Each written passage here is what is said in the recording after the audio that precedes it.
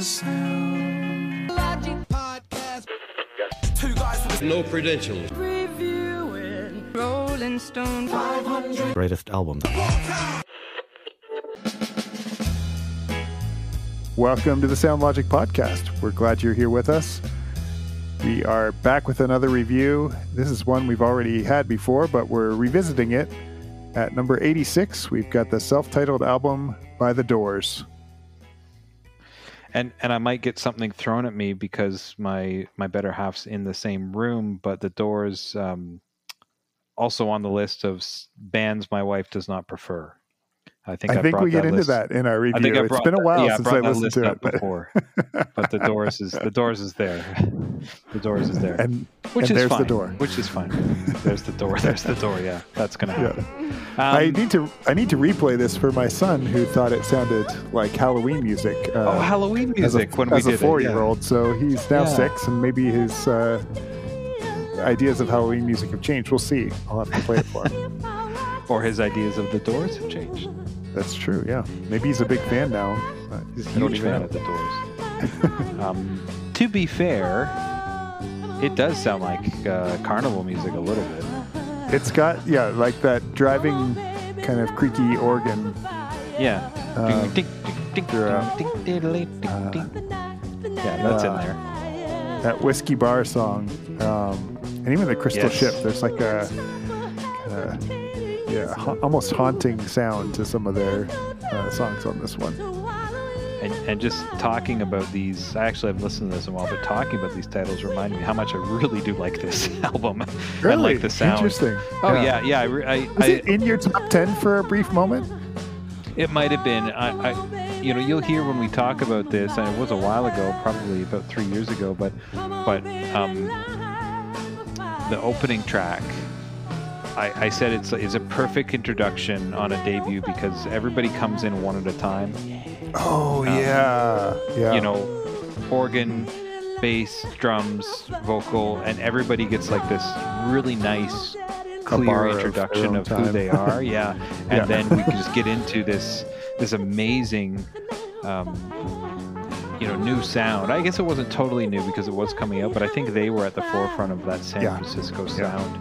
Really cool to talk about these guys, and then we talked about Love, which... Oh, yeah. Ooh. I think Forever Changes that one's fallen off too, I guess. I think it's dropped way down. It might have even exited the list, but I think it's there because I saw it in my coffee table book as I was browsing the other day. Yeah. So, it compared to that and some other things perhaps from that era, this is much more polished. Well, so it's fallen, similar to last week's album, which went from 23 to 85 for John Lennon's Plastic Ono Band. This one had been at number 42, and it was there in 2003. It was there for the coffee table book and there for the 2012 list, but then fell 44 spots to number 86 here. Is that a surprise to you as a fan? I think I remember thinking it was maybe a bit high for me.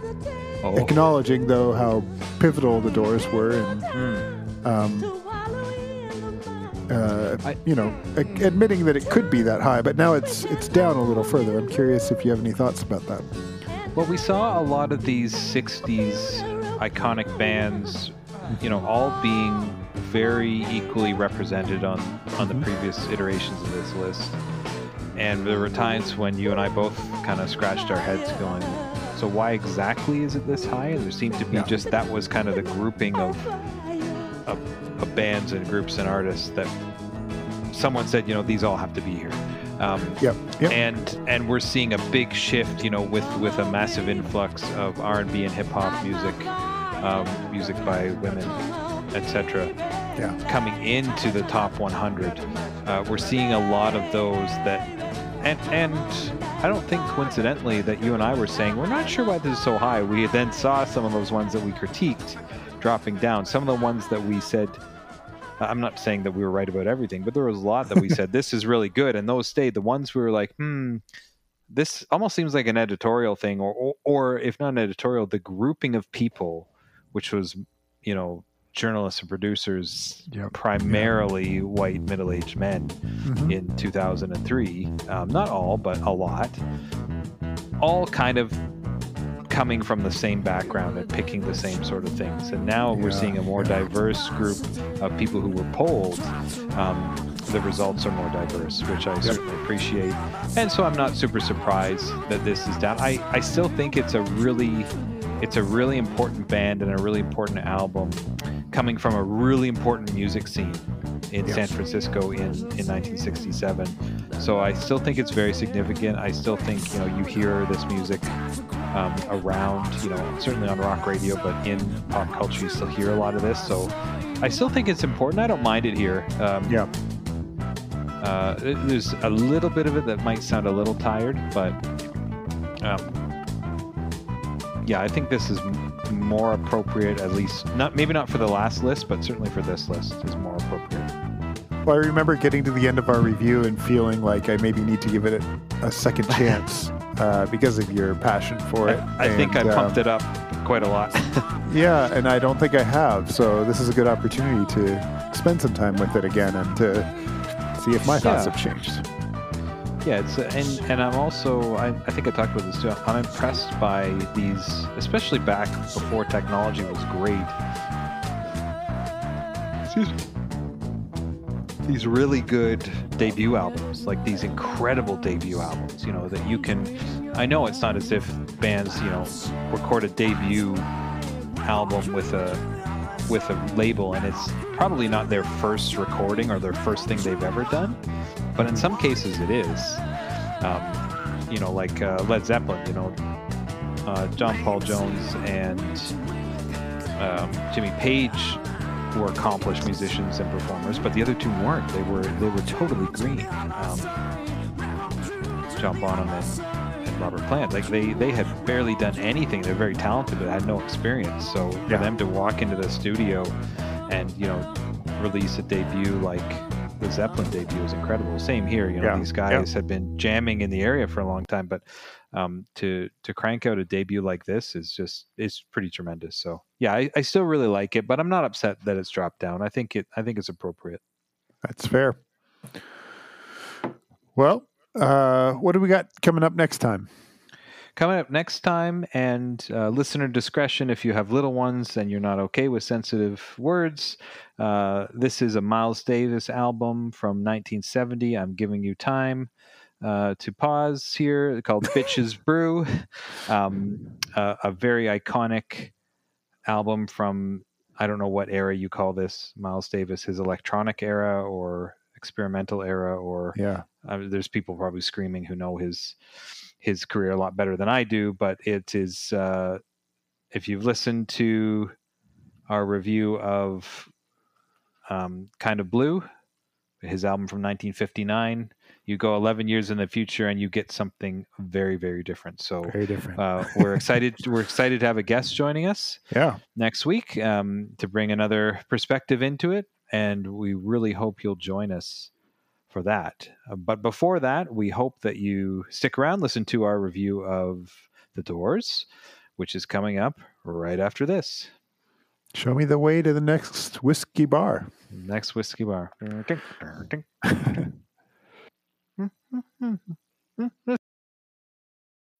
When you need mealtime inspiration, it's worth shopping Kroger, where you'll find over 30,000 mouth-watering choices that excite your inner foodie. And no matter what tasty choice you make, you'll enjoy our everyday low prices, plus extra ways to save, like digital coupons worth over $600 each week. You can also save up to $1 off per gallon at the pump with fuel points. More savings and more inspiring flavors make shopping Kroger worth it every time. Kroger, fresh for everyone. Fuel restrictions apply. Sound Logic Podcast. Two guys with no credentials. Reviewing Rolling Stone 500 greatest albums.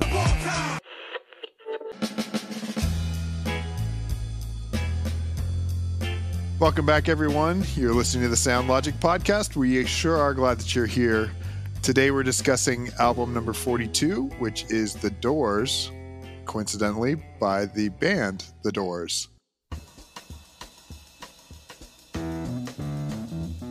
It's always funny when you have self-titled albums because you have to say, The Doors by The Doors, even though that sounds silly. That's right. What should we say? Because this is probably going to happen a bunch. Today we are talking about the self-titled album by The Doors. But that sounds so institutional. I don't know. And Anyways. we're not actually acknowledging that they've titled this album The Doors. Exactly. Is it just a cop-out decision by a band? That's a great we question. didn't want to give it a name? How come because a lot of times a debut album will be self-titled, but then sometimes it's not, like the Beatles, which is commonly called the White Album. That was their 8th album? Yeah. Right. Fellas, for this one, we're not going to give it the title. Right, something like, oh, wow, yeah, really? Sometimes maybe it's just laziness, or, sometimes they're at that pinnacle of... I don't know, man. Doesn't really matter what we call this. People are going to buy it. Or there's just not a title that fits. Yeah. So far on our journey, we've had the album we already referenced, the Beatles' White Album, which is actually self-titled. What else have we got so far? Zeppelin 1, I guess. Led Zeppelin. Oh, it's got to be more than that. Hold on, give me a sec. We've got slightly a title that includes the band's name when we had the Who's Next, but that's not really the same thing. The Ramones. The Velvet Underground and Nico is pretty darn close. Right. Pretty darn close. It's just the name of the band and a person who sang with them, so that's pretty much self-titled. Yes. And then you have one called John Lennon Plastic Ono Band. Right. It says, I don't know. It's it's just the people who did it. Yep. Yeah. Well, coming around to The Doors here, is this an album that was familiar to you before we began? Yes, I have this album. I think... Have you ever called into a radio station to win a prize? Baseball talk radio, but no, never to a music station. I don't think. Oh, no, that's not true. I used to call into the Freak back in the day, but I was also a guest host on our local college radio station too, so that was a little different. Well, they do. I mean, we listen to Q107 in Toronto, and even to this day, they do probably 2 or 3 different call-in contests throughout the day. But it's rare that, in the job I work and just the culture of our work, I don't really jumping on the phone to call in for non-work related stuff. But when I worked landscaping, we were on the road a lot, and a lot of times at lunchtime, they'd do a contest and we'd be sitting in the truck. I called in one time and she hung up on me, but she told me to call back. So I got to do it the next day, and I won the little contest against someone else, and I won a pack of CDs and some lottery tickets that Nora, my wife, was downtown working and was able to go pick them up. And I think this CD was in that pack. It was about 6 CDs, something classic rock stuff. So I've only listened to it a few times, but I do like it, and I've listened to it a whole lot in the last couple of weeks. So yes, I'm familiar with this one. What about you? Have you listened to this before?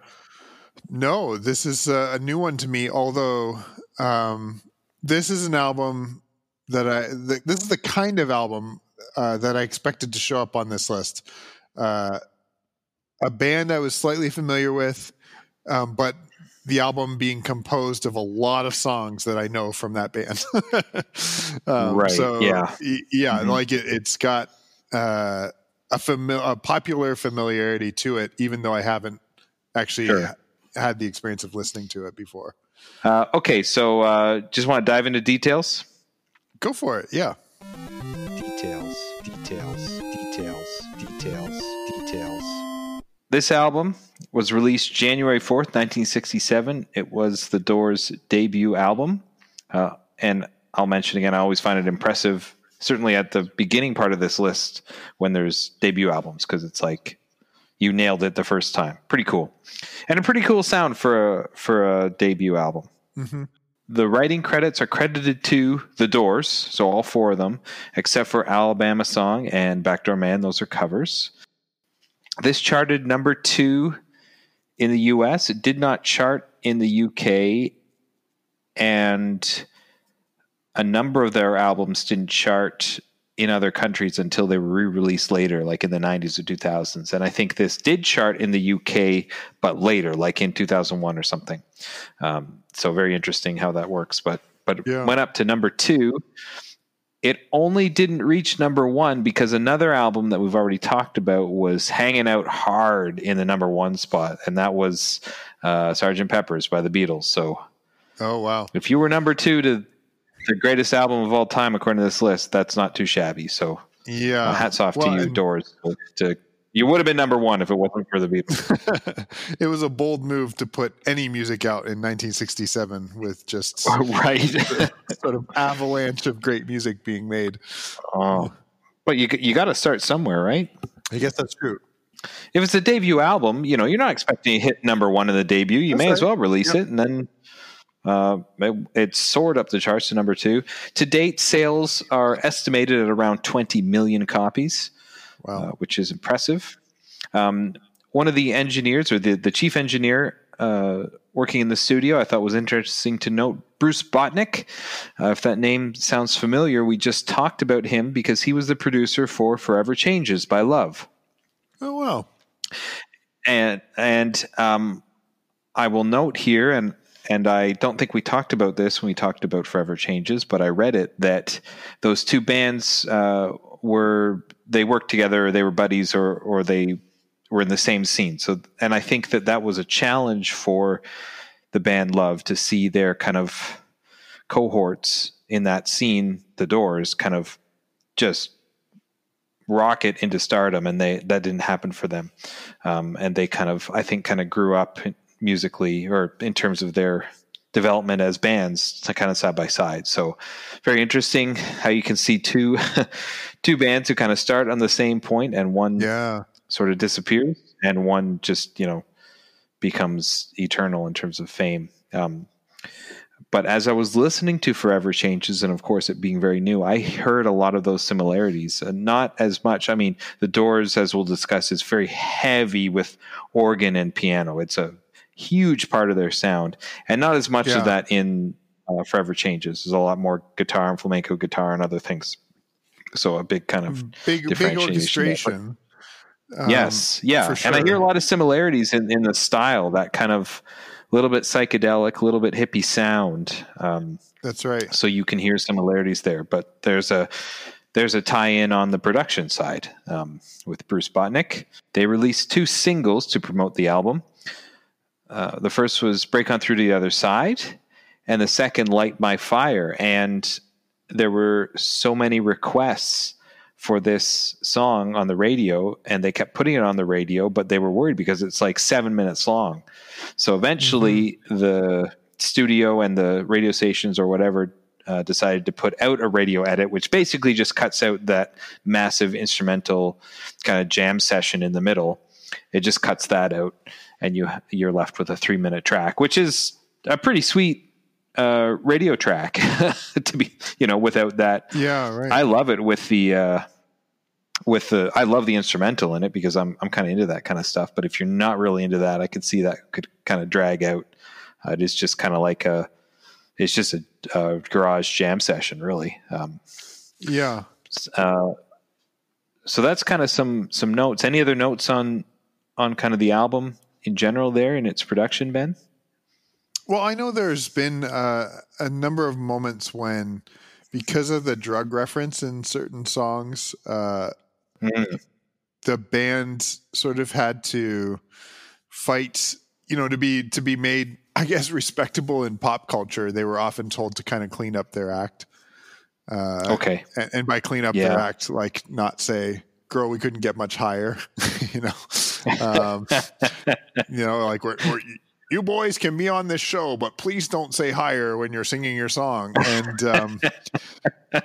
September 17th, 1967, the Doors gave a performance of Light My Fire on the Ed Sullivan Show. Network executives asked that the word higher not be included as they sang through the song, which just seems hilarious now. They apparently decided, at least in word, that they would go along with that plan. But because they'd never actually practiced the song without that, Jim Morrison got kind of nervous and forgot to make the change.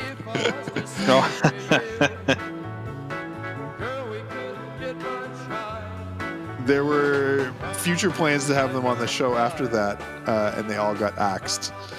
The producer of the show said, essentially, "You're never coming back," and apparently they were fine with it. They're like, "Hey, we got our stuff out there. People are going to buy it now." We're on the Ed Sullivan Show, and so I guess sometimes controversy like that can be a helpful part in your musical journey. But I like that story, for so many reasons. That it wasn't that they were trying to be sneaky necessarily and get away with something on live TV. He just basically forgot or messed up. And yet it was traumatic enough at the time for the word hire to be on broadcast television in prime time that that's right. They were never allowed to come back again. Geez. I mean, they were still a very young band. Yes. They were still promoting their first album. They had only been a band for 2 years. And this is the show that kind of makes you famous. I can imagine you would be pretty nervous. Now, it's possible that any combination of them could have been intoxicated at the time. Sure. I think that was part of the culture, and that's not a criticism, just I think reality. But yeah, that is a good story, and I think that kind of paints a picture of the culture, of the music, of the group, of unfortunately the tragic story of Jim Morrison. But do you want to say a word about that? I think that's probably important to include for those who are not all that into the Doors. Yeah, if you're not into the Doors, a quick history on the Doors, very briefly. They formed in 1965. So 4 guys. Ray Manzarek is the keyboard player and a founding member.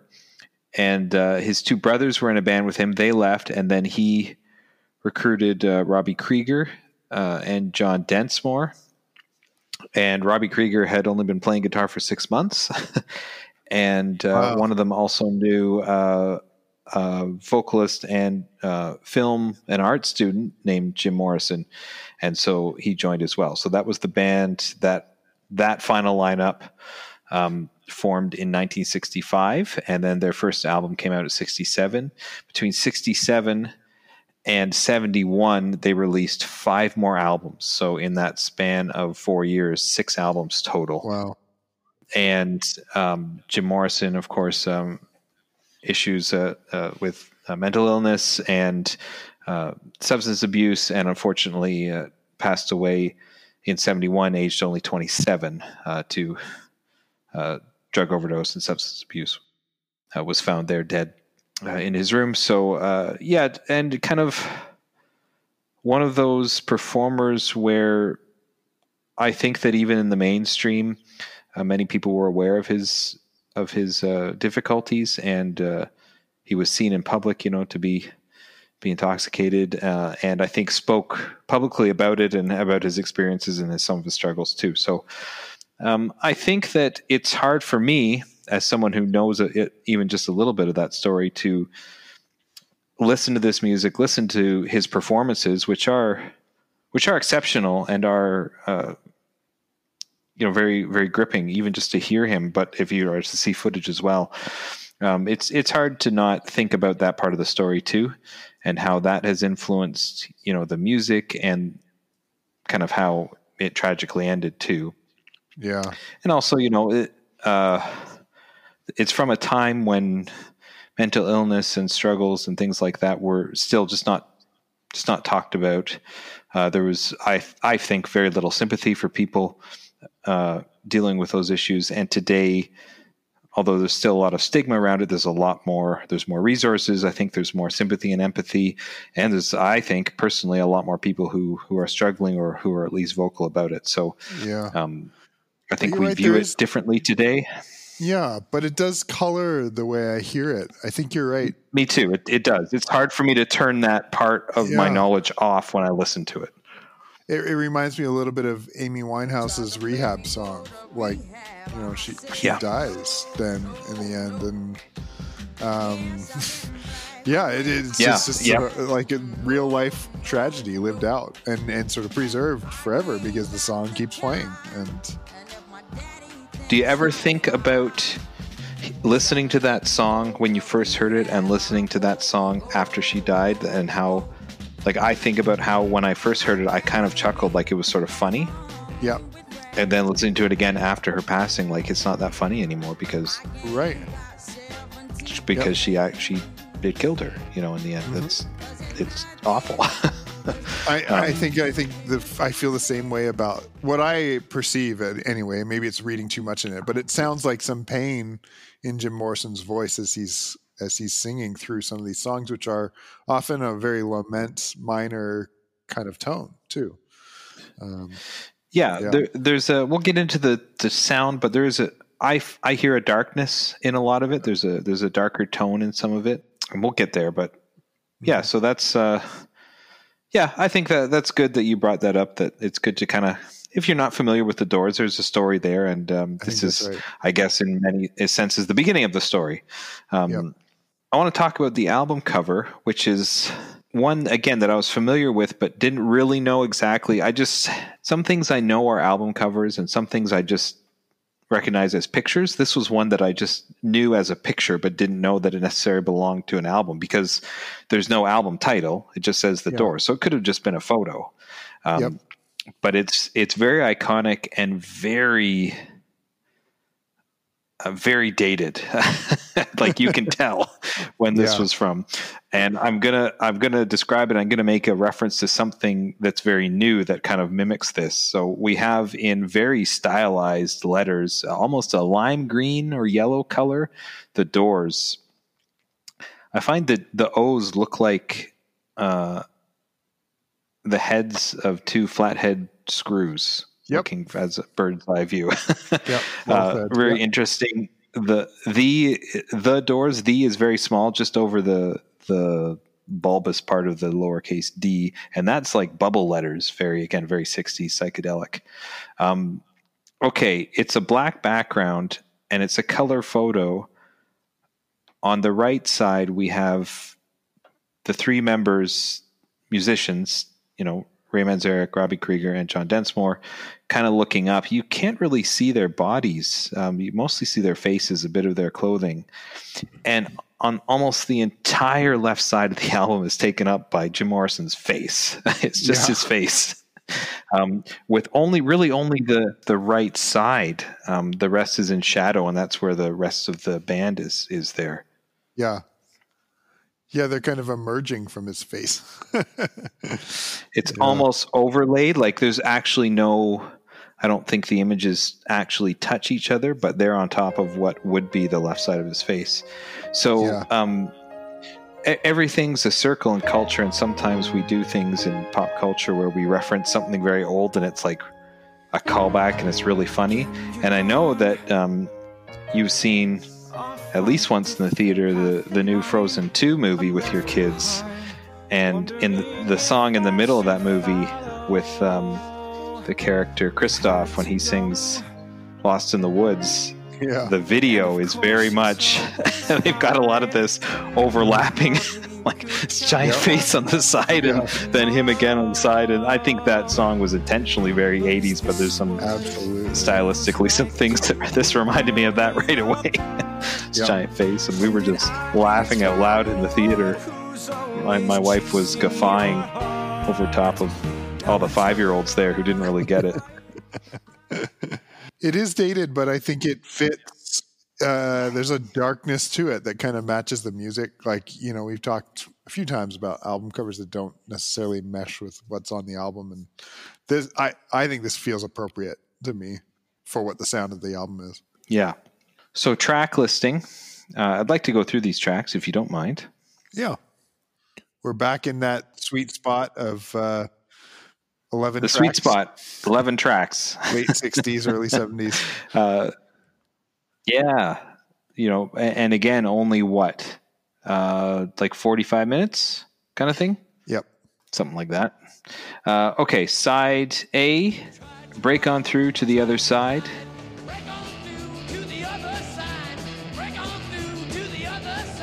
Soul Kitchen.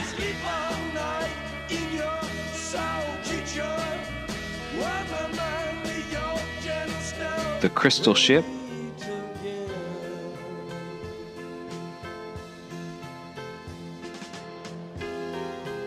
"20th Century Fox."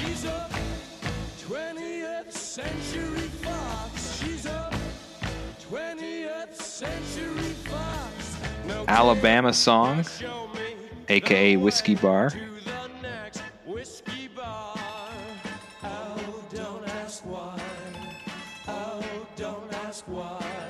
"Light My Fire," 7-minute song to close out the side.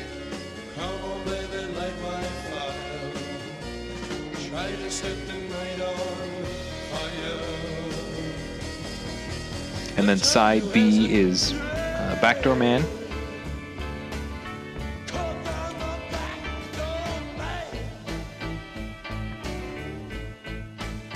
"I Looked at You."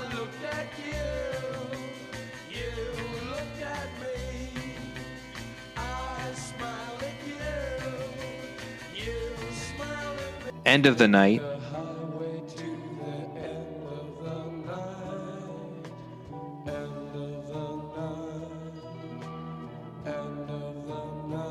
"Take It As It Comes."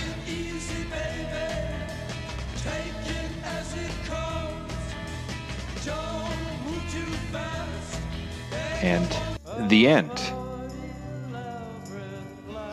The End coming in at 11 minutes and 41 seconds. Yeesh.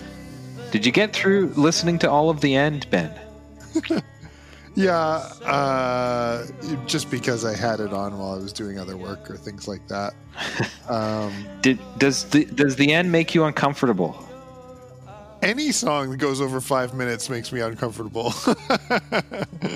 But okay, I meant lyrically. yeah, I think so. I mean, it has a darkness like the rest of the album, and yeah. I think it's fitting. To me, the discomfort that I feel with it is a discomfort that lingers in the back of my head through this whole thing, and maybe crescendos at the end. Yeah. Do you have any favorites? I'm not sure where to start. I have a couple ideas, but they're kind of disjointed. I kind of jumped in there with the end because it was the last one we mentioned. But do you have any favorites or any songs that surprised you, being not familiar with this album? No, I don't know that anything really jumped out as exceptional. I guess I should play my hand now. The Doors are not a band. Okay. The Doors are not a band that I'm drawn to, and while I like some of the radio hits here, and I think it works really well as an album, it felt familiar. The songs that I didn't know also felt familiar too, but they felt like the Doors, okay, a band that I'm not particularly enamored by. So it felt like a very different kind of experience than some of the ones we've had of late. Albums that were completely new to me, or a bunch of songs that were completely new to me that sounded different maybe from ones that I'd heard before. This all flows really well and flows conceptually as a whole. There's some funny, quirky stuff here that was maybe a little bit unexpected. Some of the wordplay on a few of the songs. 20th Century Fox, maybe in particular, is a song that, it's kind of cute the way that line gets thrown in there. And I think I'd heard Alabama Song, Whiskey Bar, but it does have kind of a different kind of vibe to it as well. I really like Light My Fire, actually. If I had to pick one that's a favorite, that's probably it. It feels weird to pick a very overplayed, probably, song as a favorite choice. Yeah, it is played a lot. But that's probably it. But again, like I mentioned as we were getting started here, this is what I expected to see on an album on this list. Something that just feels good, like some popularity, well constructed, significant sounds, inspirational to others. It checks all the boxes. I guess I finish it off though feeling like, just not for me. And that's a different kind of feeling than when we tackled Jimi Hendrix Experience, and I felt that way, where I was like, yeah, this is what I was expecting. But I also felt like, and it's amazing. This I can appreciate its brilliance and greatness, but just not quite my thing. What about you? What are the songs that stand out for you? And do you feel some similar feelings to me, or do you really get wrapped up in this music and savor it? Yeah, in fact, I'm really upset by the way you feel about it. No, I'm joking. No, this is where the marriage the contrary. In fact, I appreciate your honesty about it, and that's one thing I like about our conversations, that there's really no, there's no animosity. It's just kind of how we feel. The Doors are a band that I have always enjoyed, but never really studied. Yeah. Something that when it came on the radio, I went, oh man, I really like that. But I've never really done a dive into their music. And I think I probably will, because as I was listening for this, I really like Riders on the Storm. Mm-hmm. And I was like, I want to listen to that. What album's that on? That's on LA Woman, which is their last album. So I listened to some of that, and I was like, ooh, I like some of this too. So I am going to get into them. I like the 60s sound. I like prog rock. Over the years, I've gotten into bands like, of course, we've talked about Rush. Yes, Genesis I enjoy. I need to get into more Genesis. So I'm into prog rock, and I like that sound, and I can turn on, again, like a 7-minute Light My Fire jam and just kind of close my eyes, and I really enjoy that. I like that a lot of this album is very quirky. I think you said it well. There's some weird stuff. There's some almost kind of cute, clever stuff too, and there's some really dark stuff, which is difficult at times, and it's not always what I want to listen to lyrically, but I also really appreciate bands that tell it like it is. Our lives are full of every aspect of the human experience, and to ignore any one of them, I think, is to ignore who we are as people and as a society.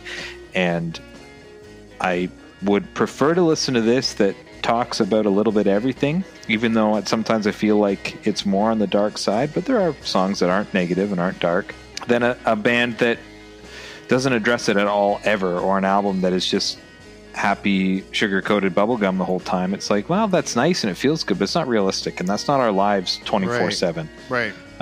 We have to acknowledge all the parts, I think, to be able to process them properly and deal with the more negative things, probably the things that we don't really enjoy, but the things that we have to deal with. And if we're able to process them and move on, we're able to enjoy the more positive parts of our lives better. So I'm okay with going there sometimes, and this is an album where you can go there if you need to. Yep. I think we had similar kind of sense when we tackled Nirvana's Nevermind. Like, some stuff that's not always comfortable to engage there, but important that it's bringing it to the surface. So I definitely empathize with that. And again, I think I appreciate that about this. I think it is really a tonal disconnect for me, not necessarily because this isn't something that I don't understand why people like it. That's been an experience sometimes along this journey too, where I'm like, really, this is great. I totally see the greatness here. Just a personal. It's just not your thing. Not my thing. Yeah. Right. And I don't know exactly that I can put my finger on what it is. I was listening to it this week, getting ready, and our youngest, who's 3, said, "Why are you playing Halloween music right now?" And I thought, oh wow, there's like something about this music sounds like what we think of as spooky in in pop culture. That organ, it must have been. Yeah, you must have been listening to the beginning of Whiskey Bar. It is very like haunted house. I don't think it was that. It was that one. It wasn't Whiskey Bar, because that one does have a kind of more upbeat sound. I think he just like hears that organ and a minor key and sort of thinks like, oh yeah, that's kind of haunted house music. Sure. And I don't know, maybe that's part of my disconnect or something too, that some of the sounds on this album feel, I don't know, I feel like any describing word I have is going to sound negative here in a way that I don't want it to. Dated is the wrong word. I don't know. It just not, it doesn't mesh with what I long for in music. And I feel weird saying that, but anyway. So that's kind of how I feel about the album and the Doors sound in general. And I do like it, and I really, really enjoy listening to this. And as we've been preparing over the last few weeks, and we took a little bit of break off, so that gave me even a little more time to listen. I've been listening to some of the other upcoming albums as well, but I kept coming back to this one because it's one of the ones I just enjoyed more. Oh, interesting. And it's fun. It's just a lot of fun for me. I love the musicianship. So this is I want to talk about the makeup of the band a little bit, because you've got Ray Manzarek on keyboards and piano, like a lot of keyboards, organ and other keyboards, Fender Rhodes as well. Robbie Krieger on electric guitar, usually electric guitar. John Densmore on drums. And Jim Morrison on vocals. I think only vocals. So you notice something missing in that lineup. There's no bass player. There were a couple tracks where one of them added some bass. And I don't know if they sometimes toured with a bassist. Mm-hmm. But the composition of the band doesn't have it. Ray Manzarek sometimes would play two different keyboards at the same time. And with the left hand, he would be playing one which would have maybe a heavier bass sound to it. Which is really, really neat. You kind of hear that on the very first track, Break On Through to the Other Side. I think of as having an opening bass line, but it's not an actual bass guitar making that do do do do do do do do. You know, that like is a recurring theme through the whole song that I think I just always assumed was a bass guitar there, but it's not.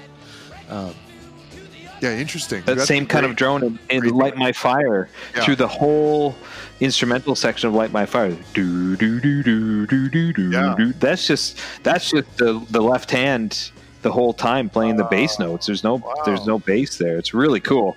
And in Whiskey Bar at the beginning, Alabama song, I had to look it up because I could swear that was a tuba. But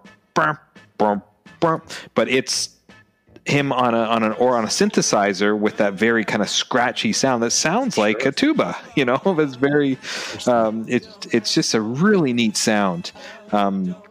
I want to talk about some of these tracks, and I wanted to mention the makeup of the band, because Break On Through to the Other Side, I think, is one of the best opening tracks to an album we have ever heard, and I'm going to explain why.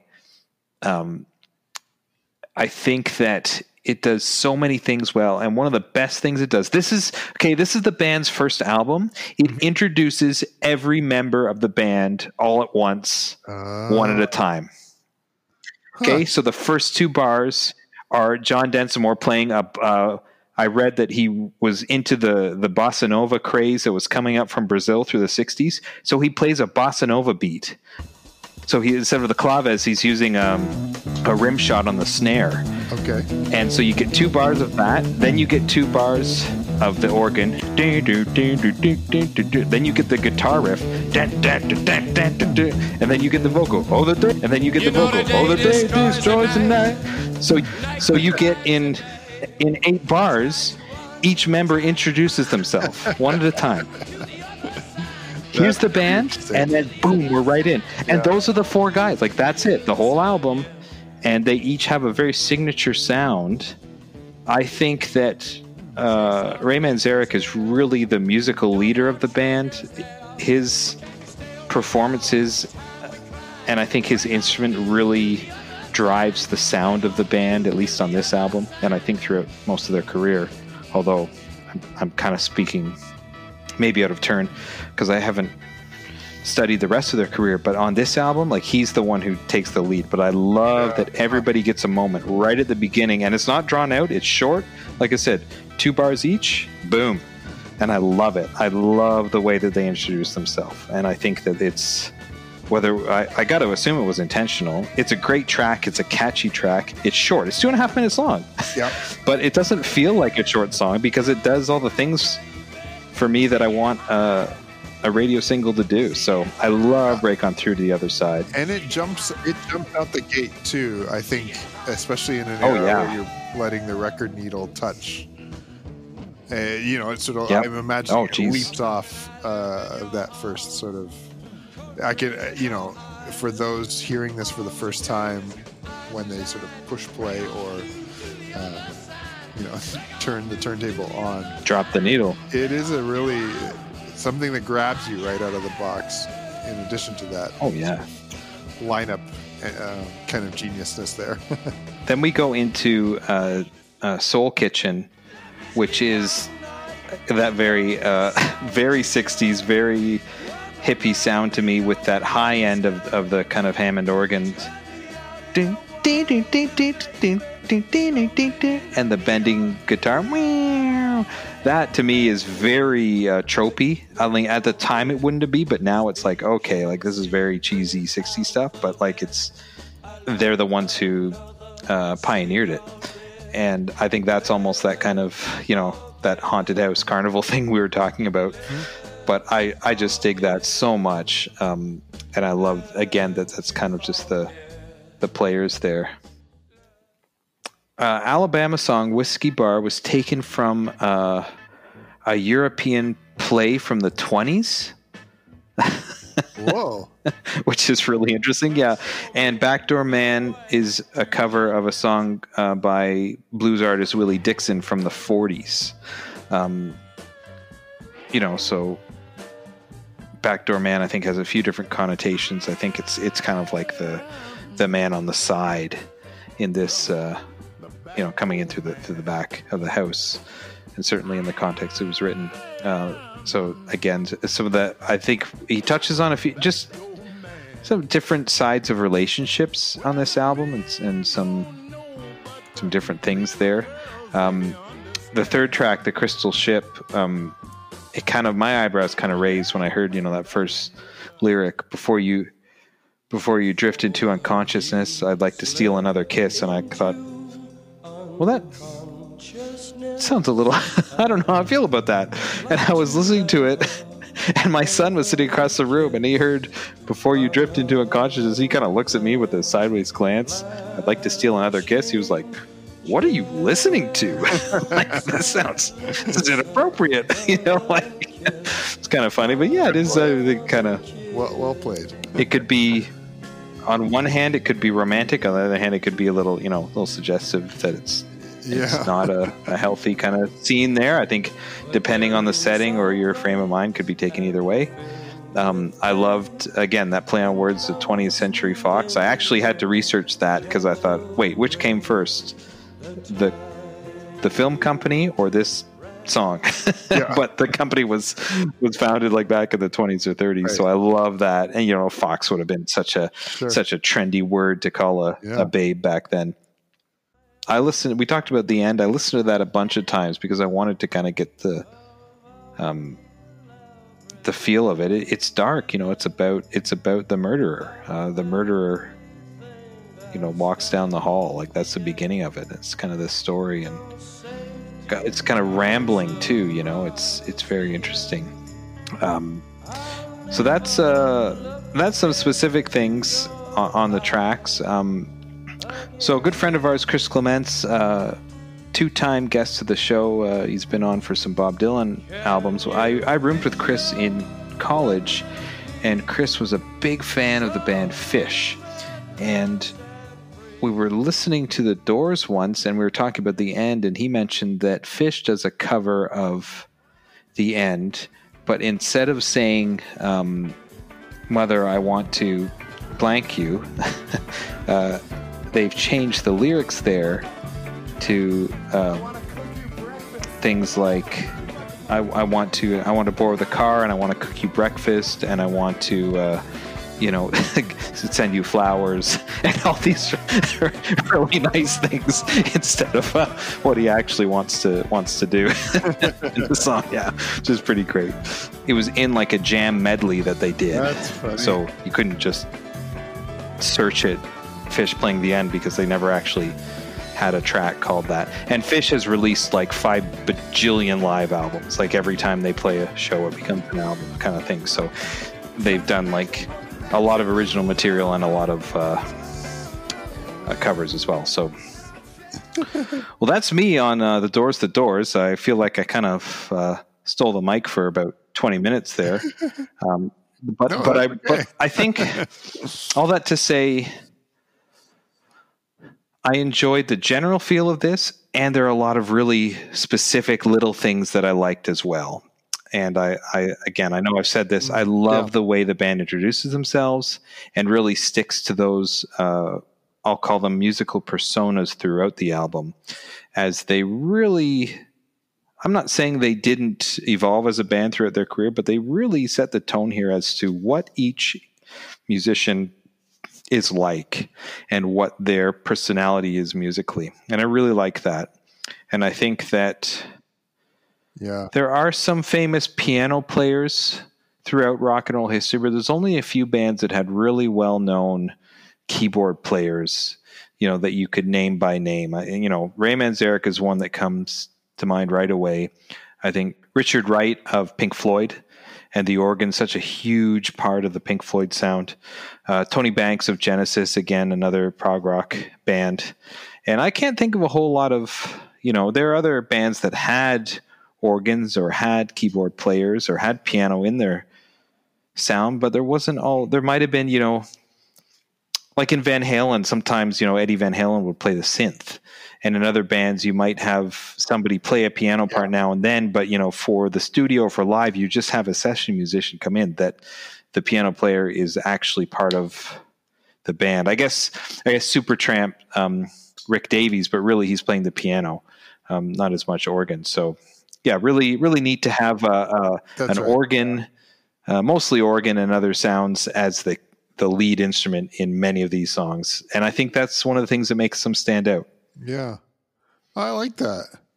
You're making me think that maybe I was a bit too hard on the.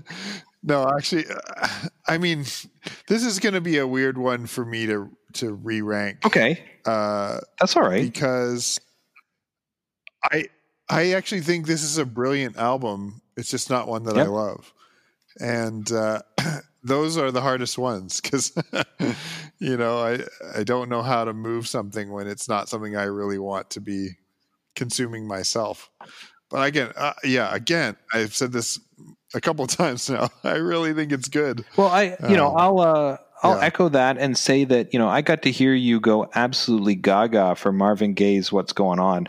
And I really appreciated that album. I enjoyed listening to it, but it's not one that I've gone back to. It's not one that just really grabbed me, but I know for you, it just kind of changed your life and was one that you just absolutely fell in love with. And that's okay. Like we all have that, and there's different things musically that really kind of, stimulate me that I go, oh, I really like that.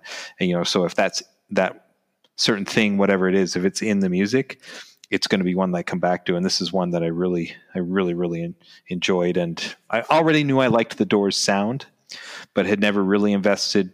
Even this album, which I have, like I said, I only listened to it a few times.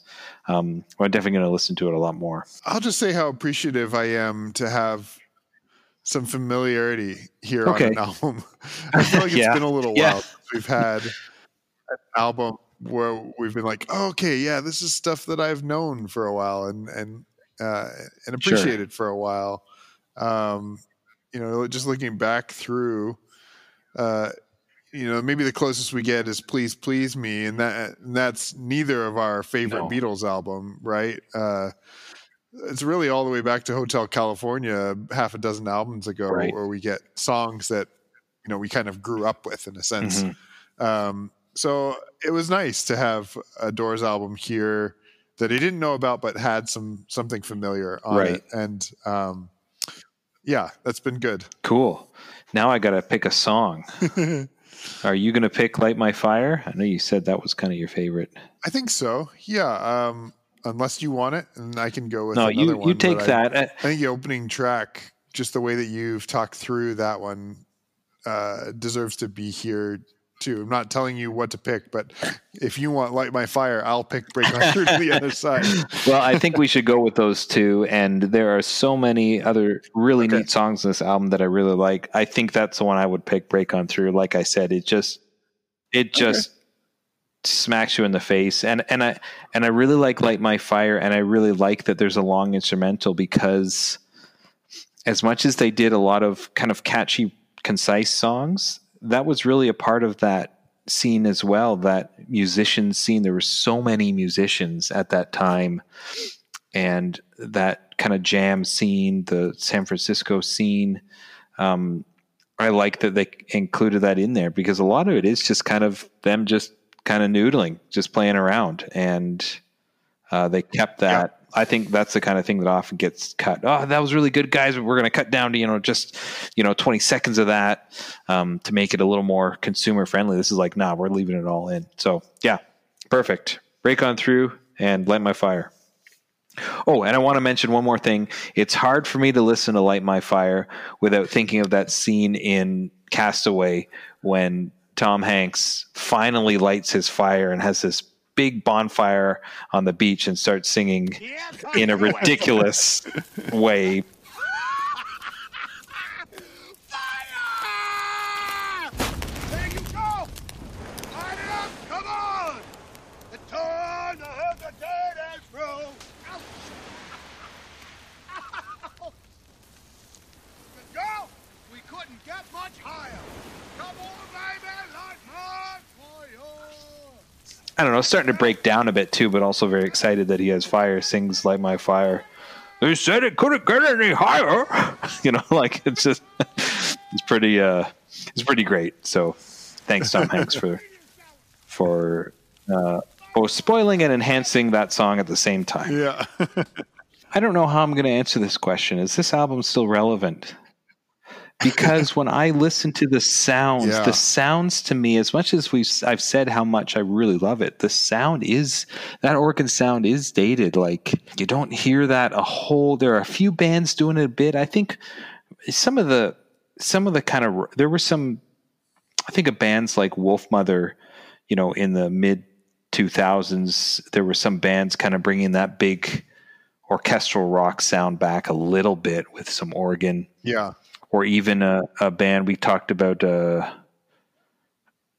Van Fleet, the kind of Zeppelin sound alike that's been popular in the last couple of years. You might hear a bit of that. Zeppelin, we talked about organ players, John Paul Jones, bassist, but playing organ in a lot of tracks. In fact, in their later albums, almost exclusively. I think the songs are relevant. I think the popularity of the songs, keeps them relevant.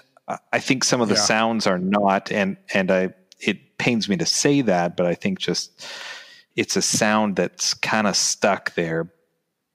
But it's a sound that I think a lot of people still like, but just not necessarily emulate in that way right now. Does that make sense? Is that fair to say?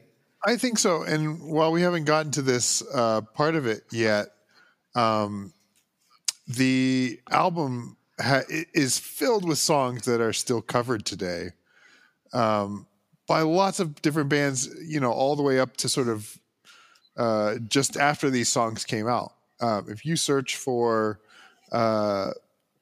Soul Kitchen, Light My Fire, Break On Through on Spotify, you will get hundreds and hundreds of results for these songs that people feel are brilliant. And when they redo them, they still sound really good. And sometimes I would say maybe because I don't resonate as much with the sound, they sound even better. And so I guess when I think about relevancy in terms of like the artwork that is in the composition of these songs, it is extremely relevant because there's something timeless about the song structure, the lyrics, the tone, the tempo, that even if the sort of instrumentation sounds a little bit weird to our modern ears 50 plus years later, it's still compelling and makes us want to engage with it. And for artists to re-record it in their own take. So I guess I would say dated, yes, relevant, yes, which has happened a few times along the way here. Yep. Yeah. This album comes in at number 42. Yeah. How do you feel about that position? Well, on at the least list? one higher. Yep. Phrase we haven't used too often of late, but I think I could see this as sort of a top 20 album because of how well it is composed and put together and thought through. And the thing that sort of holds me back a little bit is my own disconnect, I guess, with the sound. But it's really, really good. And so I'm actually a little bit surprised it's this far down the list. But maybe it is that the sound, the dated sound, ends up not holding up as well as some of the others that come before it. But, having said that, we've got some really funky stuff. Velvet Underground and Love would be two that come to mind very quickly as like quirky psychedelic 60s albums that are ahead of it on the list. Sure. Yeah. And less popular too. So I don't know. I could nudge it up. I could see it. I guess I have some surprise that it's here and not higher. Yeah, I could see it a little higher. I think there's some albums ahead of it that are kind of like, it's almost like the music industry or the critics saying like, oh man, this album is just so many people loved it and it was so influential, and like, oh, it's almost like it's like this secret album that make like Forever Changes is like this secret album, and the Velvet Underground, like, oh man, it inspired so many bands to start out, that those are the ones that are, the best. And not necessarily the ones that like sold 20 million copies, and everybody knows Light My Fire. Everybody knows Break On Through. Like everybody's heard that stuff, anybody over the age of 30, let's say, you've all heard that a billion times. So it is surprising. I was kind of like, oh yeah, I was like, oh yeah, the Doors. That's right. We haven't had the Doors yet. And it's kind of one of those bands that you expect are in the top 20 or 30. And here they are at 42. And then listening to it going, yeah, this is good. This is good. And it's memorable and it's influential and it's groundbreaking and it's successful and popular. It's got all the signs of an album. Like you said, this is an album I thought I would be hearing an album like this in the top 20 or 30. So yeah, I'd put it higher. Exactly where and what albums I would bump. That part's getting harder at this point. I'm not too sure. Yeah, but we talked about maybe some of the compilation albums and maybe some of the ones that were, kind of those hidden gems that were good and influential, but maybe not as popular. Like maybe this should be up there. But if you said this was top 30, no problem. Top 20, I think that might be pushing it a little bit. But I mean, if someone can make a good argument, for any of the Bob Dylan albums in the top 20, then I could make just as good an argument, I think, for the Doors to be there. Well said. I'm not saying that those albums don't belong there, but if there are good reasons for that, then there's got to be good reasons for this to be there too. Yeah. Because also sonically, it's really, really well done. And that's all I have to say about that. It's a Tom Hanks tie-in for you. Ben, you mentioned that many bands have covered these songs. Do you have something in mind or something you've listened to? Yeah, so it's been fun this week to realize some of the rabbit trails you can follow with some of these here. I mentioned 3 songs. And I'll give an example for each. Okay, so we've got Stevie Wonder 1969, I believe, just a couple years after this comes out, does a cover of Light My Fire. It's brilliant. And like, you know, kind of scrubs all the darkness off of the Doors version and got to the Stevie's super upbeat pop sound, even though it's in a minor key. It's really good.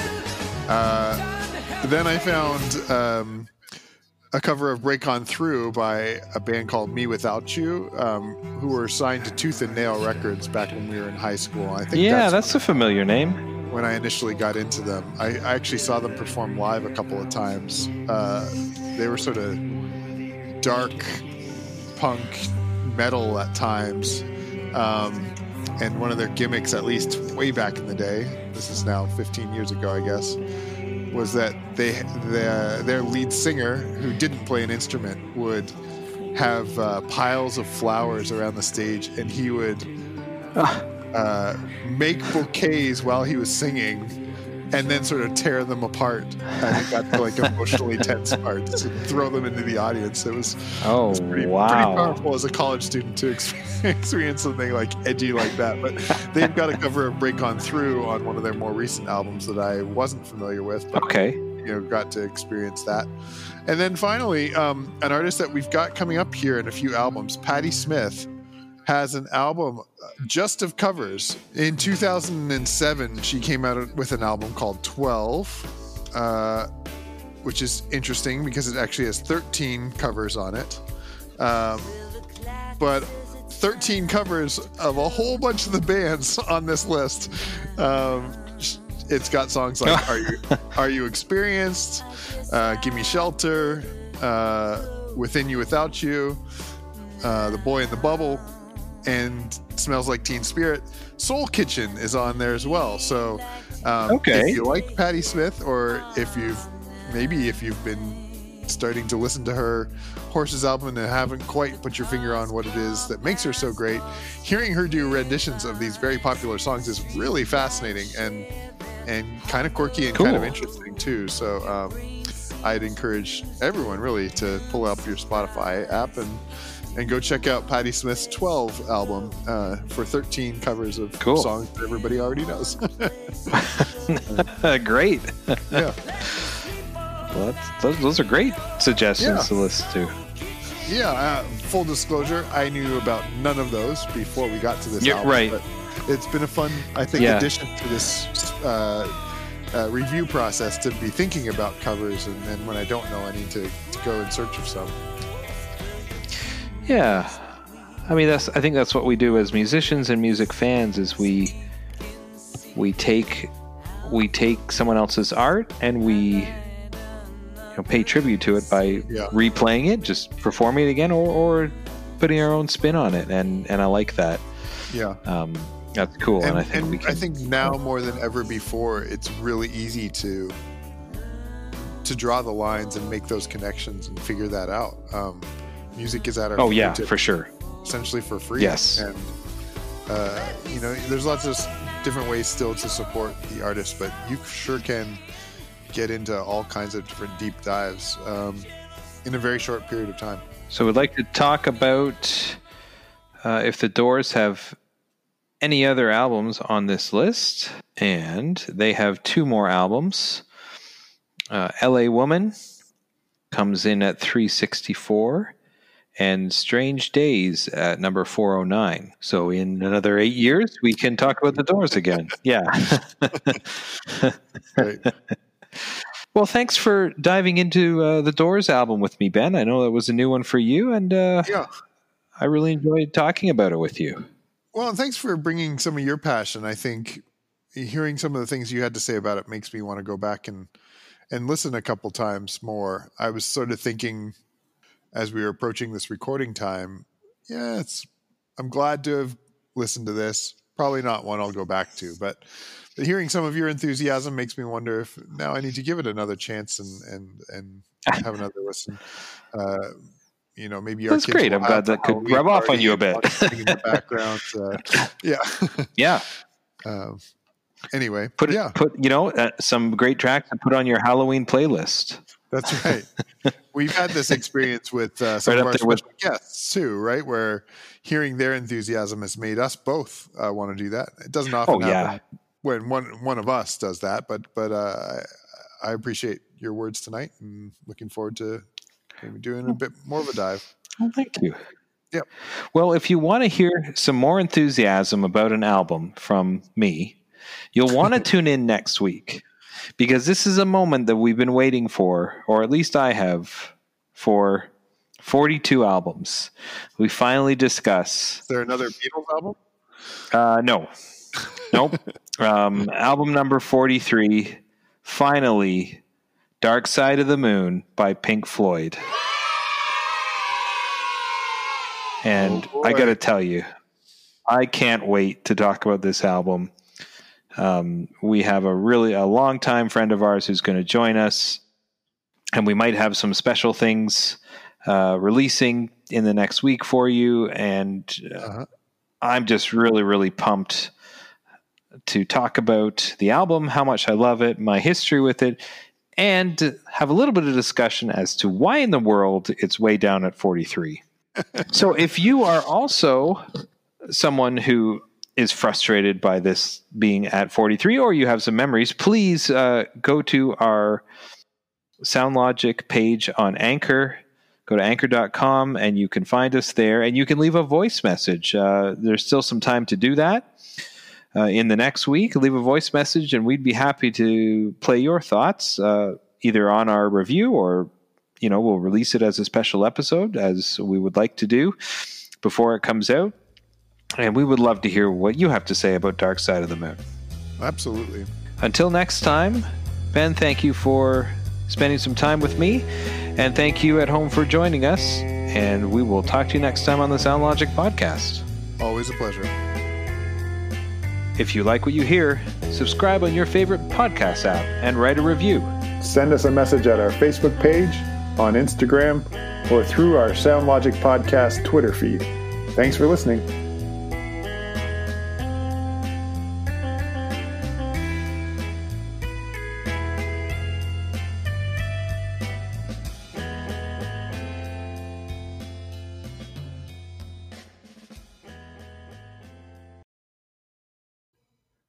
We hope you enjoyed that classic episode of ours. Tune in next time for the next album on the new 2020 Rolling Stone list.